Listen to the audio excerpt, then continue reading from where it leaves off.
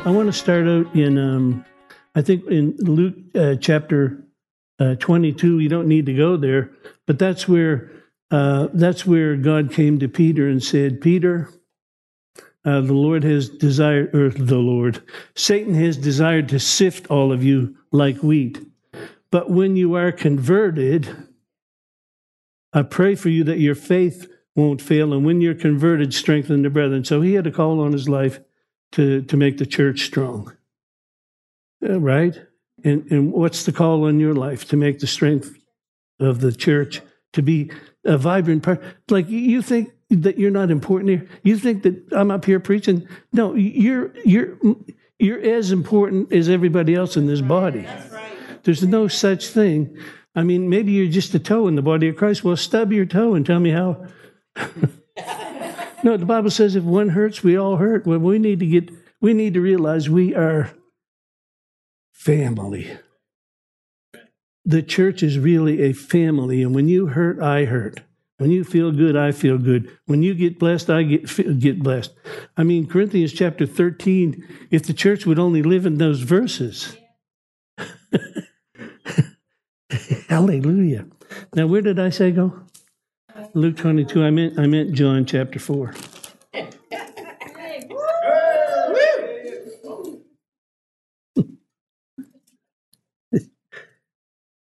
No, but I needed to give a prelude to there with Peter, because we're going to look at Peter later. Yeah. And are you in John 4? Yes. Good, because I want to read 2 Peter 1. No, 2 Peter 3, rather, in verse 8. 2 Peter 3 in verse 8.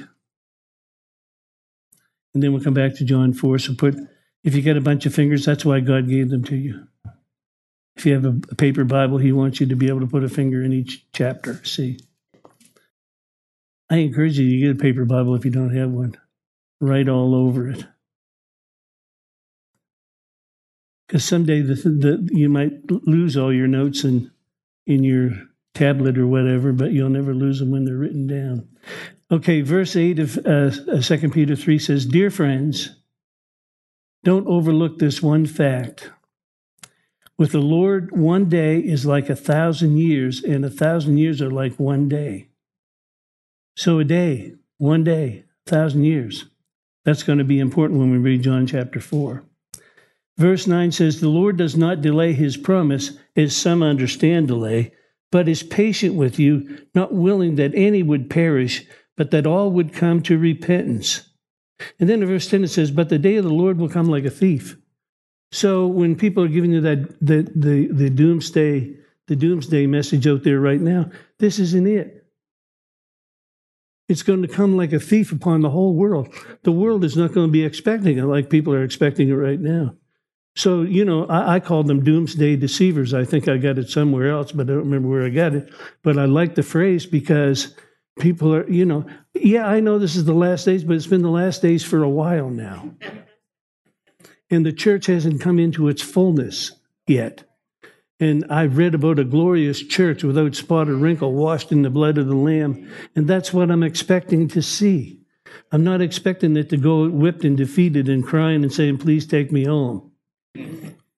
Matter of fact, if you'll ever notice, Hebrews 11:6 says, without faith, it's impossible to please God.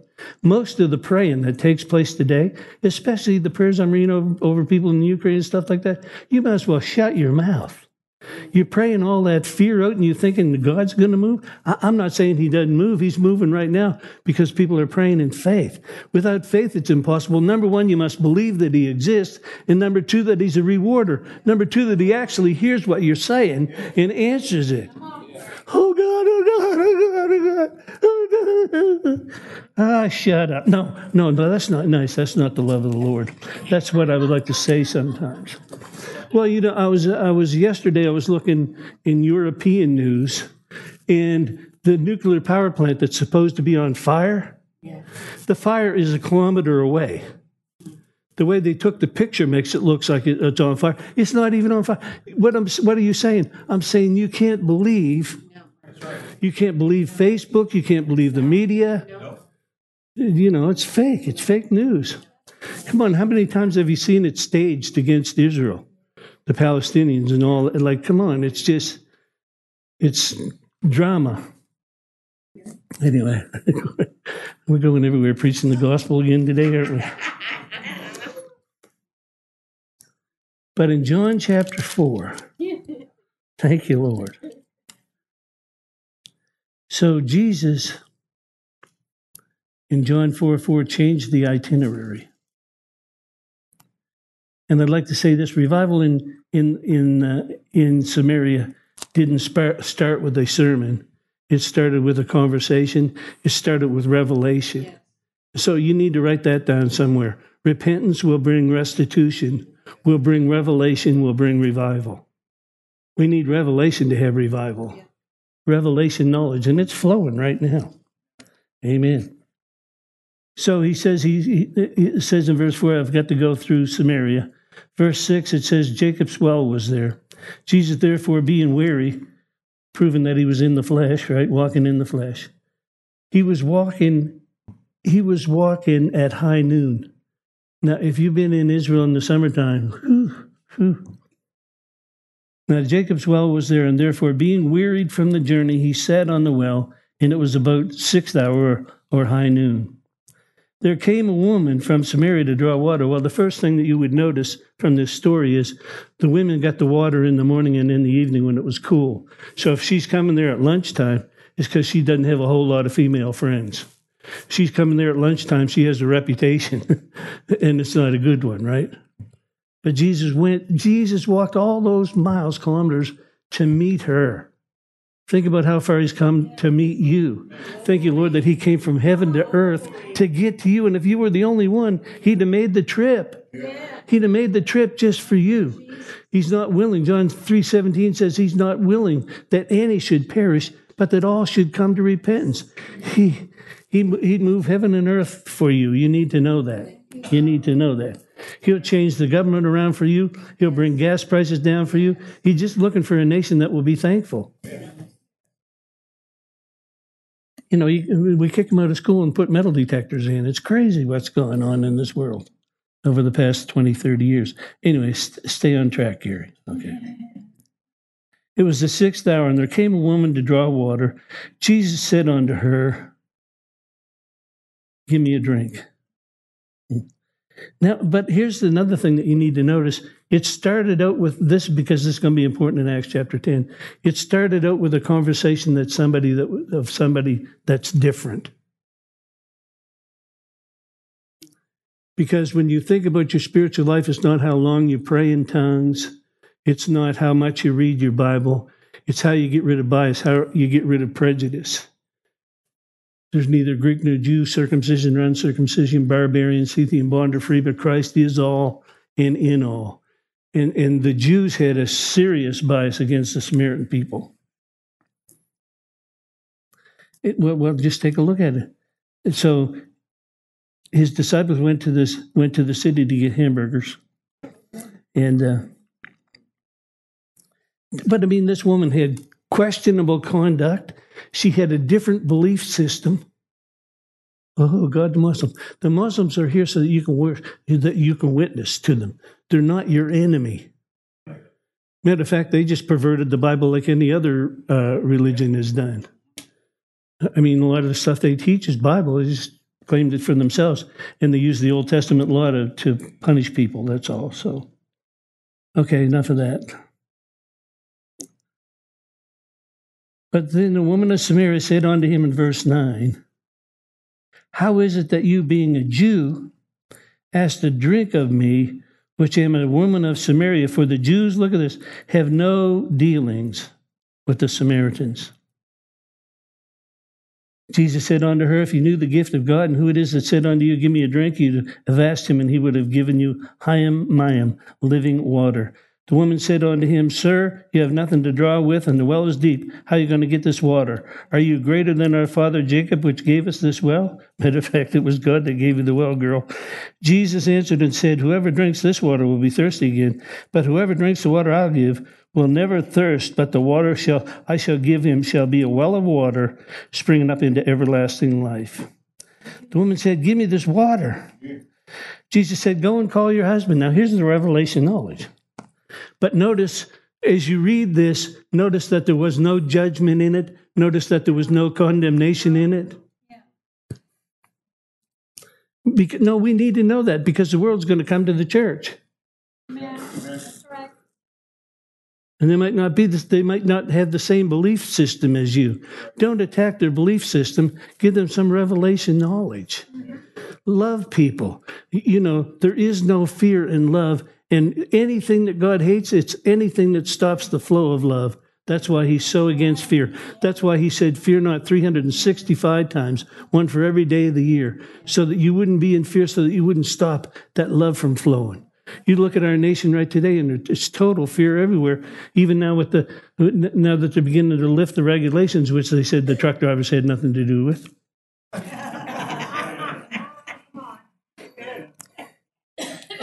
Hallelujah. I said, God, it takes a truck driver to deliver me. Not that I'm diminishing the occupation. I don't mean that. They had the power. It's just like God to use something like that. Amen. So, where was I? Go and tell your husband to come here. The woman had said, I have no husband. Jesus said, well, you've well said that because you've had 5. And the one that you're living with now is not your husband. So you've had 6 men, and none of them have met your need, satisfied you. But the one, your 7th husband is standing right here in front of you. The one that you need to be aware of and married to. It's like over in James chapter 4 and verse 4, he called the church an adulteress. Well, here he's talking to the Gentile bride. There's 2 really good examples of a Gentile bride, actually 3, but 2 that come to mind right now. There's the book of Ruth, the Moabite that married Boaz, the kinsman redeemer, a type of Christ and a type of the church, and this woman right here, that Jesus traveled all that far to meet her and to marry her to his kingdom. Amen. It's good. You've had 5 husbands. The one you're with is not real. But the one that you really need, the 7th man, is standing right here in front of you. Sir, I perceive that you're a prophet. Ooh, she's sharp. And our fathers worshipped in this mountain, and she's going to get talking about, her belief system there. But Jesus said unto her, woman, believe me, the hour comes and now is that you not worship in this mountain or that mountain, but you worship, because he said you don't even know what you worship, in salvation of the Jews. But as the hour has come, and now as we're true worshipers, will worship the Lord in spirit and in truth. And really, when you read John 6:63, he says, the words that I speak unto you, they are spirit and they are life. So he's really telling you, connect with the truth. Connect with the word of God. Connect with the new covenant. Worship in spirit and in truth. Where can I pick it up here? I don't want to read the whole thing because we'd be here till... The disciples came back, of course, with all the food from Wendy's. They had the burgers and they had the fries and they had the Coke, Pepsi. And they came and they saw Jesus and they said, Master, you need to eat. He said, no, I've got food that you don't even know about. He said, my meat, my food is to do the will of him that sent me. I said, Lord, I'm trying to do the will of you that sent me, but Joanne keeps posting food on the Facebook. No, Nancy and I are working on doing this 21-day fast. And all you see is food all over Facebook. Hallelujah. I said, this is serious temptation, Lord.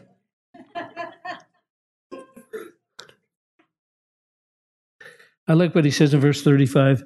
Look around, the fields are white with harvest, and he that reaps receives wages and gathers fruit unto life eternal, that both he that soweth and he that reapeth may rejoice together. And herein is the saying, one draws, one sows, and another reaps.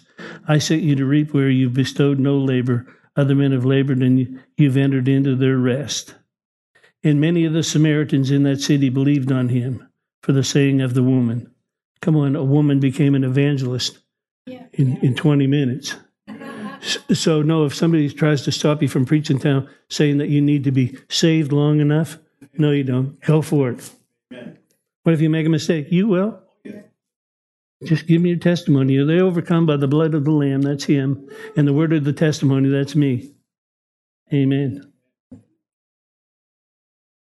Many Samaritans believed on him at the saying of the woman, which testified, he told me everything that I ever did. So when the Samaritans were coming unto him, they besought him that he would tarry there, and he stayed there 2 more days. That's what I wanted to point out.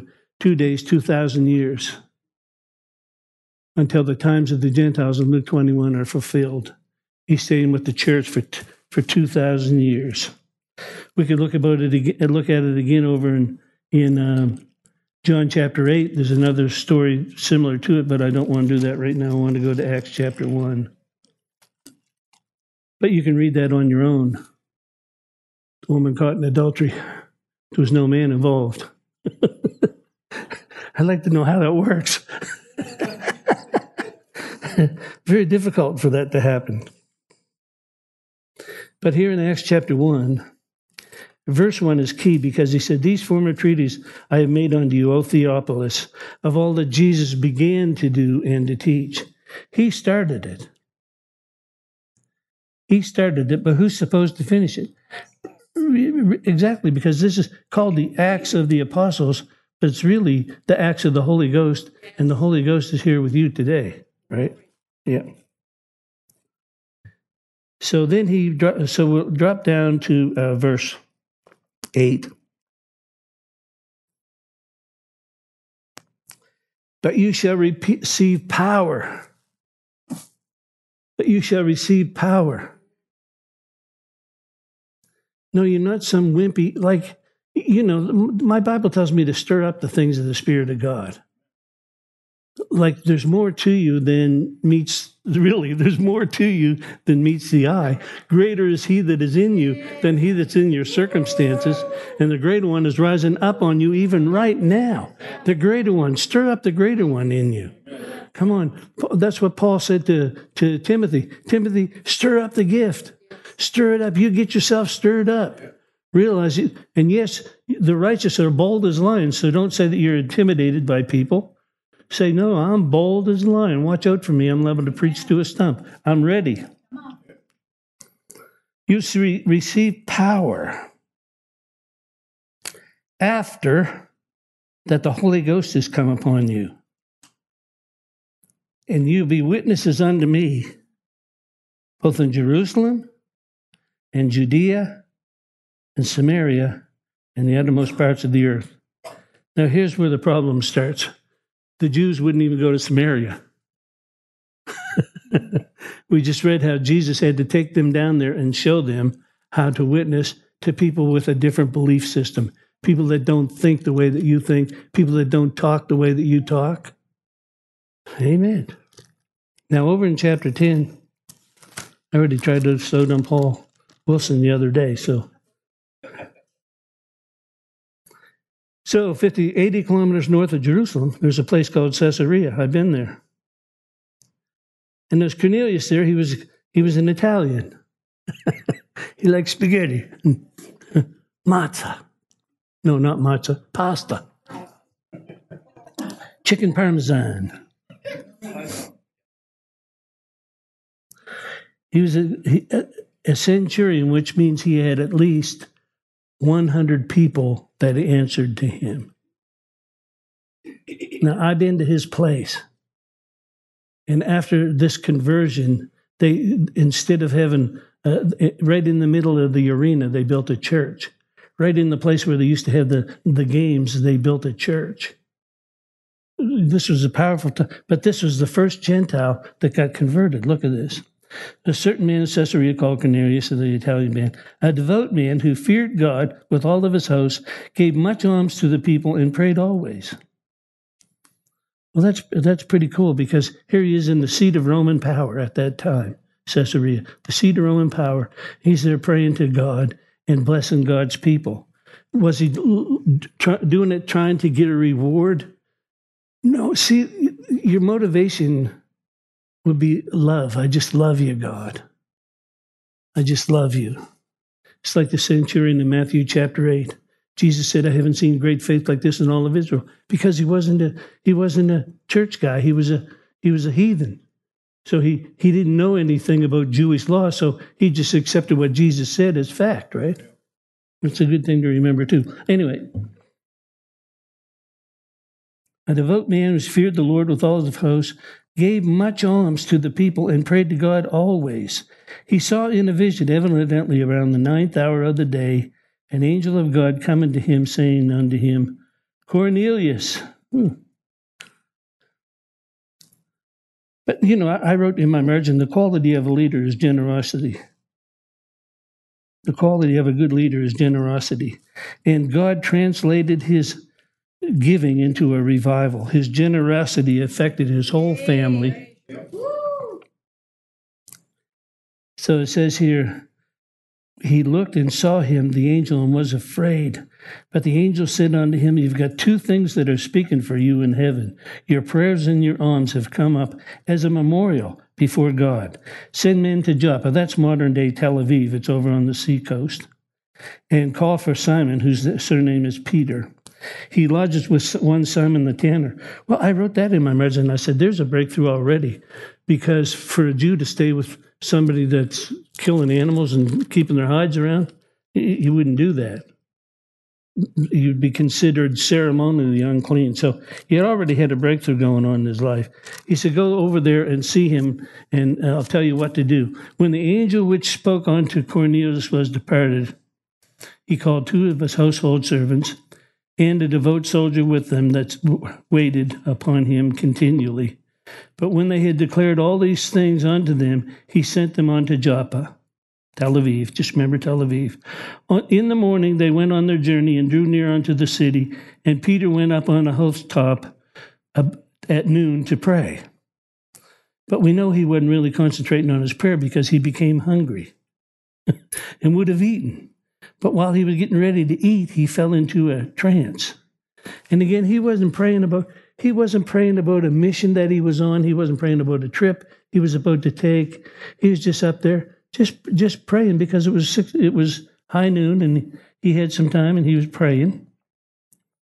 And he saw heaven open, and a certain vessel descending onto him, with a great sheet knit in four corners, to be drawn to the earth. Now, when I read this, I can go back to my kid cartoons and see a stork delivering a baby in a sheet. Now, maybe you've never seen that, because the modern cartoons don't have that, and I'm not modern that way.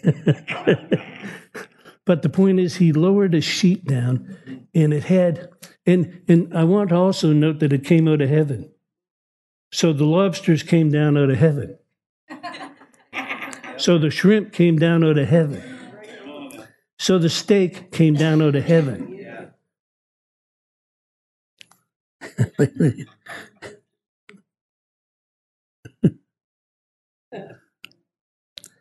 Where there was all manner of four-footed beasts of the earth, wild beasts, creeping things, fowls of the air. And there came a voice unto him, saying, Peter, rise, kill, and eat. Now, this had nothing to do with food. This had to do with him going to the Gentiles, going to a culture that he was not familiar with. And when you read this, you need to realize, in Leviticus chapter 11, it tells you about all the things you weren't allowed to eat. That was the schoolmaster to bring you to Christ. He says here, what God has cleansed, don't you dare call common or unclean. Well, when I read that the other day, it really convicted me, because, and I think I may have shared this with you, back in 1992, there was a man named John Arnott. The Toronto Blessing was going on. And back in 1992, I knew everything.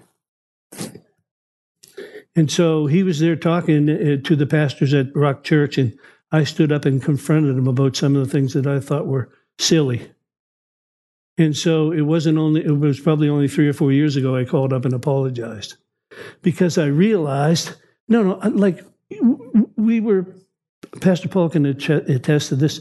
The organization, the Word of Faith people were not the problem, but what we believed about it was the problem. We believed that we were right and everybody else was wrong. And as a result, we closed the door on so many ministries. I wouldn't listen to Bill Johnson because he came out of the Toronto Blessing. I wouldn't listen to Heidi Baker because she came out of the Toronto Blessing.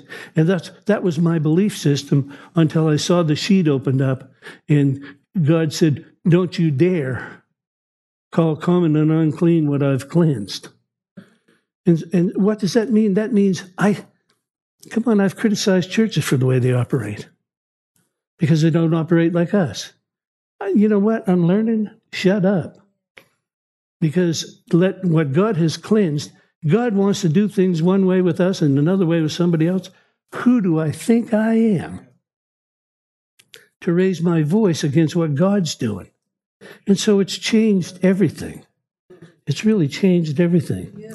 And then, the greatest thing that I've learned is true forgiveness is I don't even remember what you did. And he wouldn't tell you to do that if you couldn't do it. You can do this. You don't. And when you do it, you're so free.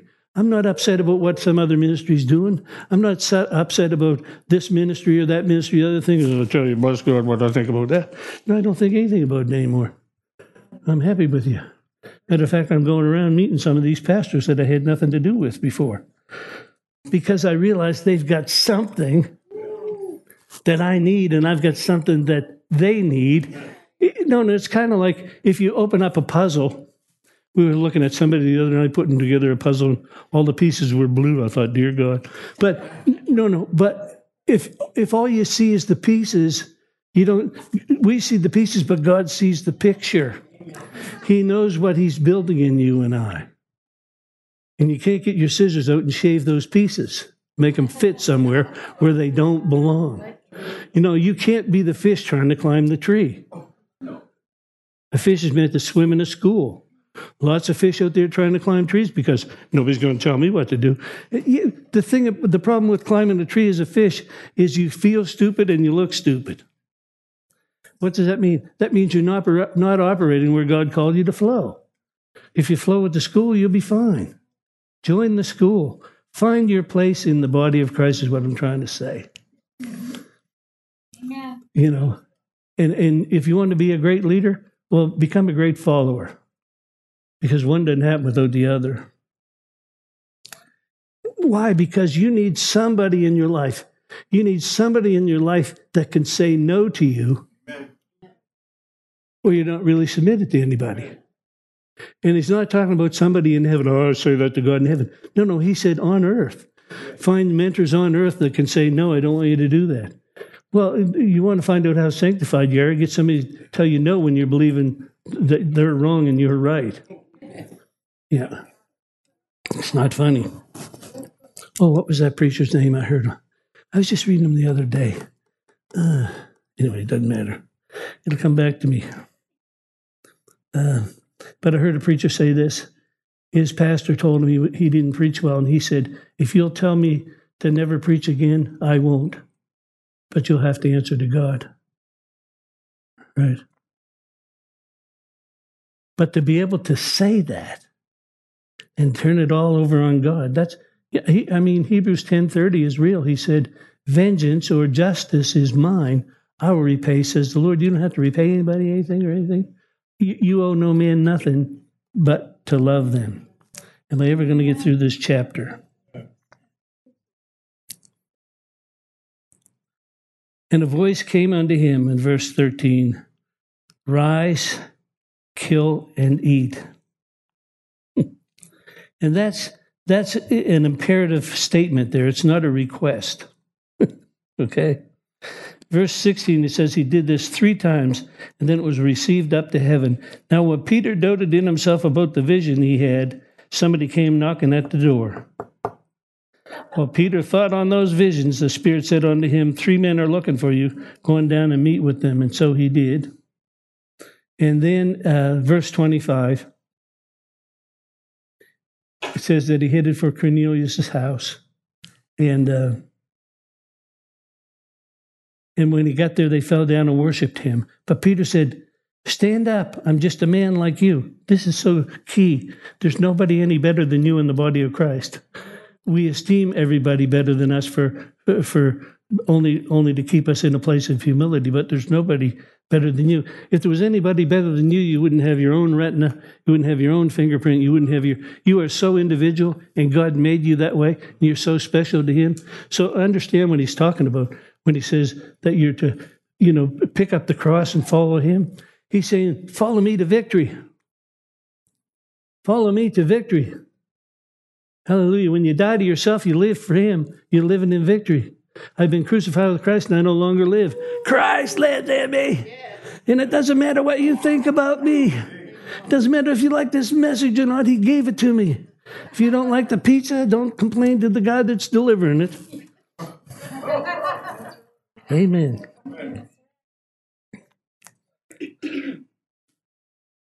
Stand up, for I'm just a man like you. And as he talked with them, they went in and found many that came together.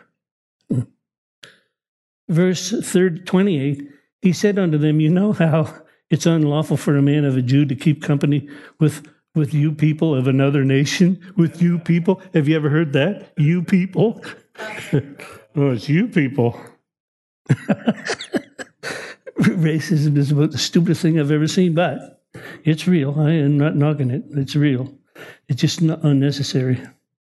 What color house you live in, what does that have to do with anything? How stupid. How dumb. Well, you don't think the same way. No, but see, that's a different kind of prejudice, is what I had against the Vineyard Church. Yeah. And now Bill Johnson's one of my favorite preachers. But I wouldn't even listen to him before. I don't listen to that guy. He came out of the Vineyard in Toronto. Are you kidding, Heidi Baker? I read stories about her. She's weird. Well, watch her preach. Get the anointing flowing and say, you know what? She's not like me. But she's got something I don't have. And I can glean from that. And she needs me too. Come on. Yeah. And now where do we... Yeah. God has showed me that I should not call any man common or unclean. Therefore I say unto you, without gainsaying, as soon as he was sent for, I asked what the intention was that you sent me. 4 days ago I was fasting at this hour, and at the 9th hour I prayed, and he talked about the angel standing before him and so on. Verse 34 is a great verse. Then Peter opened up his mouth and said of a truth, I perceive that God's not a respecter of persons. He found that the light went on, and it had to go on because they went from Jerusalem to Samaria, but they need to go to Judea and to the uttermost parts of the earth. And how can you go to the uttermost parts of the earth if you don't like people? Jonah didn't like people, and he got swallowed up by a fish and barfed out on a beach. He just didn't like those people. Those people.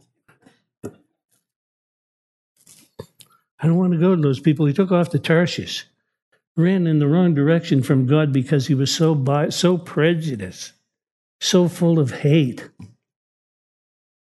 How many of you know Bill Cosby? Bill Cosby. How many of you know that he was charged with a whole bunch of stuff? Now, I don't know what's true and what's not true. All I know is he was charged. He was getting ready to buy a TV company, CBS or something, and then all of these charges came out against him, right? Well, last year, in the back page of a newspaper somewhere, he was acquitted. You heard all about it when all that he did, but nobody said a word about him being acquitted. So what was he really guilty of? You'd like to think that the KKK didn't exist anymore. Let me tell you something. They might not wear sheets, but they're still there. That stuff's still going on. Hatred passed from generation to generation. It's like the Palestinians against the Jews. Hatred, hatred, hatred. And why does God hate it? Because it stops the flow of his love. This is what you got. That's why God said, I want you to hate what I hate and love what I love. That's right. you hate sin, but you don't never hate the sinner. You hate sin because it stops people from receiving my love. Amen. Now, some of you will go home now and check out Bill Cosby. I'm not saying whether he was or whether he wasn't. I've got a football player, a great quarterback over in Houston, Texas, that when he decided he wanted to be traded, all of a sudden 22 charges came against him from massage therapists. And I'm saying, I don't believe it. I just don't believe it. You can show me the evidence, and I'm not going to believe the evidence because I know how you can doctor and fix that up too. They ruined the guy's career because he wanted to leave and go to another team. Hallelujah. Okay. How about verse 38, and then we'll move out of here. How God anointed Jesus of Nazareth, not Christ of heaven, Jesus of Nazareth, with the Holy Ghost and with power, and he went about doing good. So what's my job? What's my job if I'm going to imitate him according to Ephesians 5:1? To go about doing good and healing all that are oppressed of the devil, for God is with him. Well, you can't heal anybody. No, I can pray for people. And maybe I'll get a miracle and God will heal them right away. One way or the other, I understand now the seed. That when you pray for someone, you deliver the seed to them. And if they water that seed, if they take what you pray over them and go home and believe it, it'll produce a harvest for them. But if they go home and say, well, nothing, I didn't feel anything. Nothing happened to me, then nothing will happen. But it's not your responsibility. Your responsibility is lay hands on the sick and they shall recover. Your responsibility is lay hands on the sick. Their job is to receive it so they can recover. Amen. All that were oppressed of the devil, for God was with him. So this to me says alignment precedes assignment. You get in line. You're not that fish trying to climb a tree.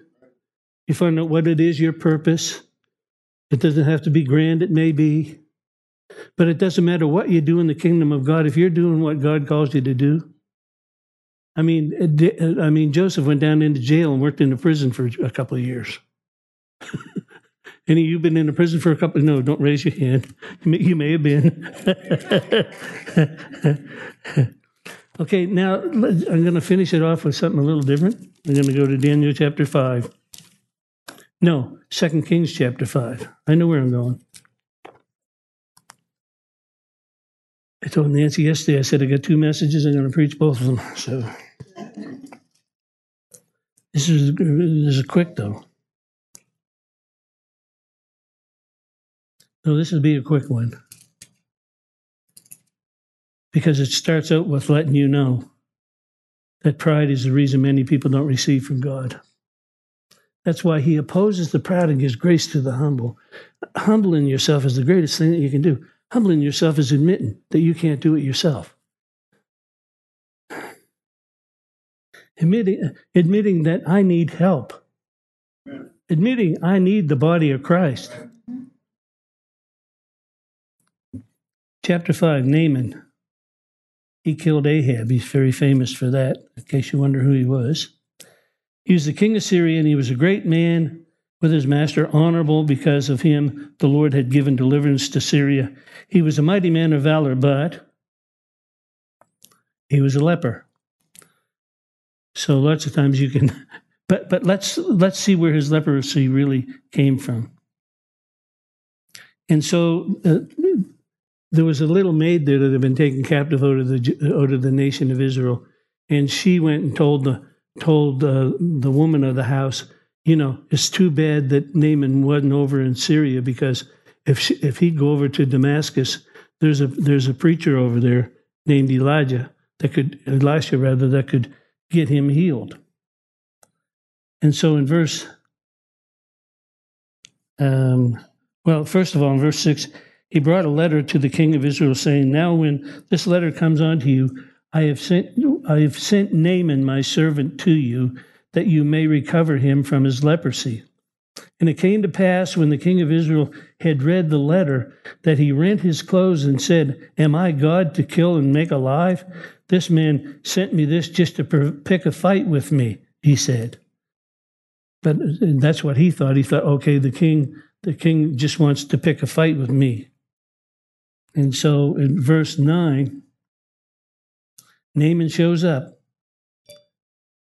He came with horses and chariot and stood at the door of Elisha. And Elisha sent a messenger out to him, saying, go and wash in the Jordan 7 times, and your flesh shall come again unto you clean. But Naaman was wroth. How would you like it if you went for prayer and somebody said, go jump in the lake? No, you're a big shot. You just pulled up in your big limousine, you got your troop with you, and you're second in command in your country, and somebody says, I want you to go wash in the Jordan River. Well, I remember washing in a river where the cow patties were coming down over in the Philippines, right? You hit with a cow patty while you're having a shower. It's not good. But so this Naaman was wroth. His pride was exposed, and it was expressed in anger. Naaman was wroth, and he went away and said, I thought surely you'd come out to me. Don't you know who I am? And stand and call upon the name of the Lord your God and strike your hand over me and recover the leprosy. In verse 12, he went away in rage. He basically said, I'm leaving the church. I'm leaving this church. I don't like the way they do things around here. So he went away in a rage. And his servants came near and spoke unto him and said, my father, is the prophet bid you a great thing, you would have done it. How much rather will you do the simple things? And I'm telling you right now, this is true in all of our lives. I have a responsibility to do what he says do, and I don't have to have it make sense to me. If I'm believing God for a healing and all I can do is move my baby finger, I'm going to move it. I'm going to move it and groove it and move it and move it. And just don't quit. Don't cave in. This guy would have went home and died because of pride. If you're having trouble walking, get up and fall down. What are you going to do after that? Get up again. Rejoice not over me, O my enemies. Though I fall, I shall arise. If I fall 6 times, I'm getting up 7.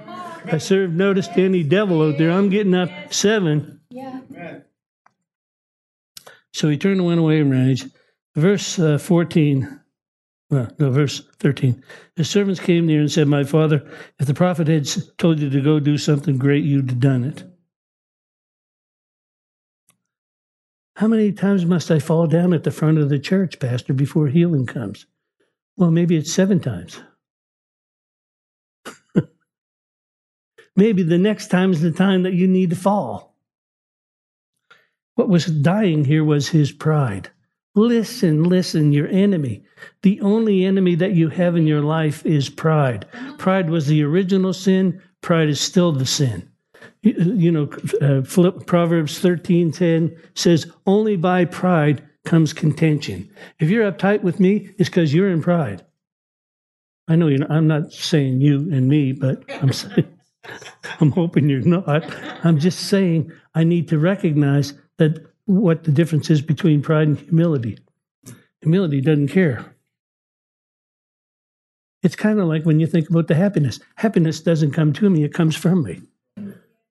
So I'm not looking for somebody to make me happy. I'm looking to make somebody happy. Happiness coming out of me. Hallelujah. Joy's coming out of me.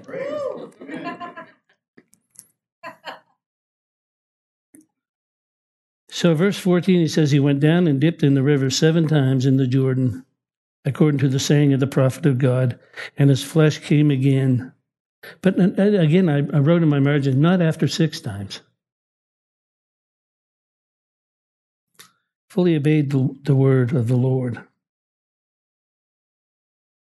I think he had a misguided expectation. He was looking for something sensational. Sometimes when you're looking for something sensational, you miss the supernatural. Yeah. Oh, I felt goosebumps. What if you didn't? I felt him. What if you don't? You don't have to feel him to know that he'll never leave you, never fail you, never forsake you. Oh, I just felt his presence. Well, sometimes you don't. Doesn't mean he has left you. Still here. You're still obeying him. But I mean, you can keep your leprosy, you can keep your poverty, you can keep your pride, you can be offended, you can miss your miracle. You want to harvest? God gives you a seed. In this particular case, the seed was go and dip 7 times, right? Now, but I really didn't want to. What I really wanted to get to was Gehazi. He hadn't even shown up yet. Yeah. Anyway, to make a long story longer, Naaman tried to pay Elisha, and Elisha said, "No, I don't take any money from you. I'm not into this for financial gain."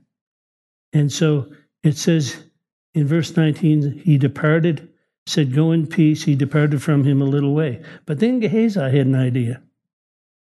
The servant of Elisha, the servant of God, "Behold, my master has spared Naaman the Syrian and not received at his hands that which was brought. But as the Lord lives, I'll run after him and I'll take some stuff."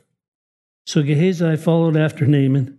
And when Naaman saw him running after him, he lighted down from his chariot to meet him and said, "Is all well?" or "Shalom." He said, "Shalom, my master has sent me, saying, Behold, even now, while you were talking to me, 2 men from Mount Ephraim came as sons of the prophets. Give me, I pray, a talent of silver and 2 changes of garments." Naaman said, "Be content, take 2 talents. And he urged him, bound 2 talents of silver in 2 bags, and 2 changes of garments, and laid upon him and his 2 servants before him. And when he came to the tower, he took them from his hand, and bestowed them in his house, hid them in his house, and let the men go, and departed. Well, there was a problem, though, because Elisha knew what was going on. Elisha had seen this whole thing. And not only that, leprosy is in your clothing. And so the clothing that he took probably contained the leprosy that he caught. Verse 27. "The leprosy, therefore, of Naaman shall cleave to you and unto your seed forever." And he went out from the presence of the Lord. The leper was white as snow. Now, it sounds like a sad ending until you read a few chapters later. And you find out that God's grace is greater than your sin. That God's grace came and got a hold of Gehazi and healed him. There's no record of it. I believe, but I do believe this in chapter 7 and chapter 6 and 7, where it says that 4 lepers marched toward the camp of the enemy. I believe he was one of them. And I believe that those 4 lepers represent Matthew, Mark, Luke, and John taking Adam into the presence of Jesus. That's just a little sidebar there. But I want to go to 2 Kings chapter 8 and see what happened to this man. The blessing caught up with him. The blessing, he had served faithfully. He had served Elisha faithfully, and then he blew it. Have anybody here ever blown it? And you think it's over? It's not over. Not even close to over. Chapter 8. Your future's not by chance, it's by choice. And he made a choice to continue to serve the Lord even after he was in that diseased place. Then spoke Elisha unto the woman. This is chapter 8. Well, I need to give you just a little. How much time do I have? Give me 7 minutes. What happened was Elisha met a woman, a Shunammite woman. He met her because she watched him going by her house all the time and recognized that he was a prophet of God. So she built a house for him, attached it to her house. And she put a bed chamber there, and she put a little throne there, and she put a study area there, so that every time he would go by, he would stop there and stay. And she did this because she's a good woman. That's all. She wasn't looking for anything. Matter of fact, he had to finally ask her, do you need anything? And she said through the interpreter, she said, well, I've never had a son and I'm too old. He said, about this time next year, you'll have a son. So she had a son.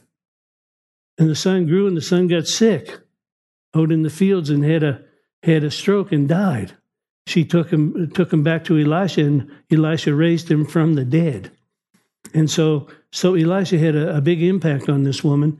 But now, when a famine hit the country, she had to leave for 7 years. It's kind of like the 7-year tribulation period for the church. There may be a connection there too, I'm not sure. But it's interesting here that she had to leave for 7 years, but it doesn't matter. Then spoke Elisha unto the woman, Son, no, I'm messing up here. No. Yeah, okay, verse 1.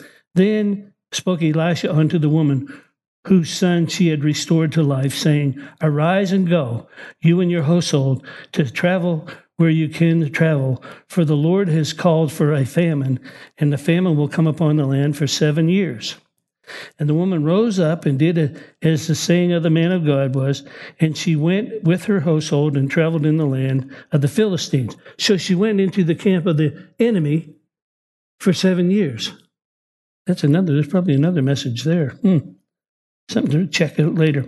So it says she stayed in the land of the Philistines. She went forth, and then after it was over, she went forth to cry unto the king for her house and all of her land. So in other words, she gave up a lot to run away, and now she wanted it back. She was looking to get her blessing back. But you talk about coincidences. Have you ever had coincidences in God? There's no such thing as a coincidence in God. Things happen on purpose.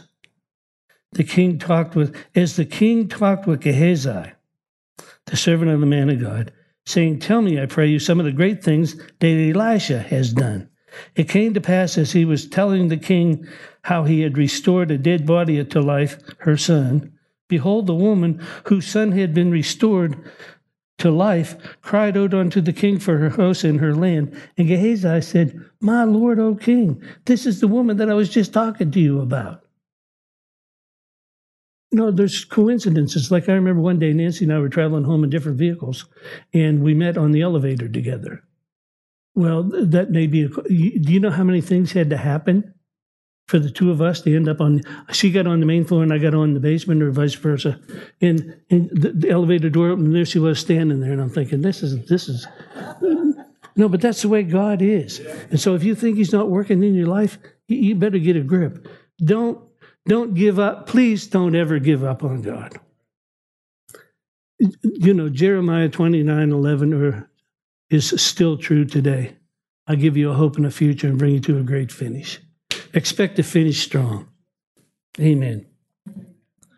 But Gehazi, the servant of the man of God, said, This is the woman. My lord the king, this is the woman. And this is her son, whom Elisha restored to life. And when the king asked the woman, she told him. So the king appointed unto her a certain officer, saying, Restore. You need to circle that word restore every time you see it, because revival will bring restoration. And restoration will bring revelation, and revelation will bring revival. Repent, get things restored, expect revelation. So maybe you need some things restored here today. Well, you need to know that God's working on it right now. Restore all that was hers, all the fruits of the field since the day that she left, even until now. Everything that it cost her for 7 years came back one morning. Everything that she had lost for 7 years came back one morning, and came back from a man that used to have leprosy. And here we are all those years later, and he's standing before the king clean and whole. So he got restored, and then he restored her. It doesn't matter what you've been through. It's where you're going to. Don't live in the rearview mirror. Don't live in the rearview mirror. Keep your eyes on the road. Keep focused on Christ's unlimited supply every day. Fixed on Christ's unlimited supply every day. What am I expecting? Everything good. Everything right. What am I expecting? I'm like Cornelius. I keep giving tithes, keep giving alms, keep praying for people, and maybe years go by and nothing happens. Then all of a sudden one day an angel shows up and says, I want you to go to Joppa and find a man. I want you to go to Tel Aviv. I want you to go and get this deal going here. So it's not about doing it to get things, but when you're faithful, my Bible says that he's faithful. He's faithful and he's just. And he's saying, I won't forget the labor of love that you do toward all the saints. He said, I won't forget it. You're not somebody here that's forgotten. We hope this message has encouraged you in your relationship with the Lord. For more information and ministry resources, we invite you to visit our website at www.newcovenantchurch.ca. We look forward to you joining us next time as we continue to live victoriously.